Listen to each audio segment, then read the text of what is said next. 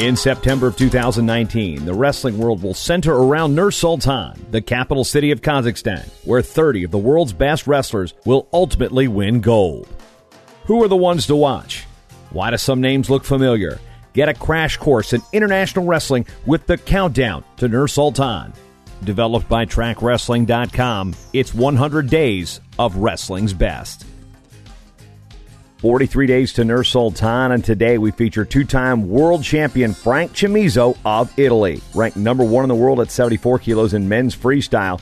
Don't let Chamizo lull you into complacency. He might look lethargic and bored at times, but he baits you with that and then scores.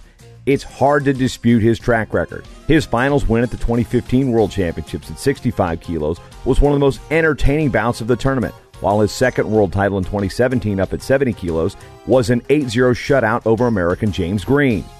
His move to 74 kilos has been highlighted by a rivalry with American Jordan Burroughs. The two faced each other 3 times in 2018, with Burroughs winning the last 2. Chamizo has the unique distinction of winning medals at the World Championships at multiple weights and for multiple countries.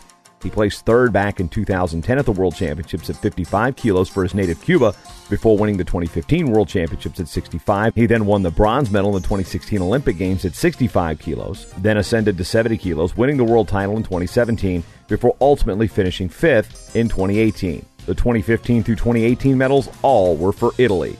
So far in 2019, the 27-year-old has won a bronze medal at the Dan Koloff-Nikola Petrov tournament, a gold at the European Championships in April, a gold at the City of Sassari tournament in May, and a silver at the Yashir Dogu, where he forfeited to American Jordan Burroughs in the finals.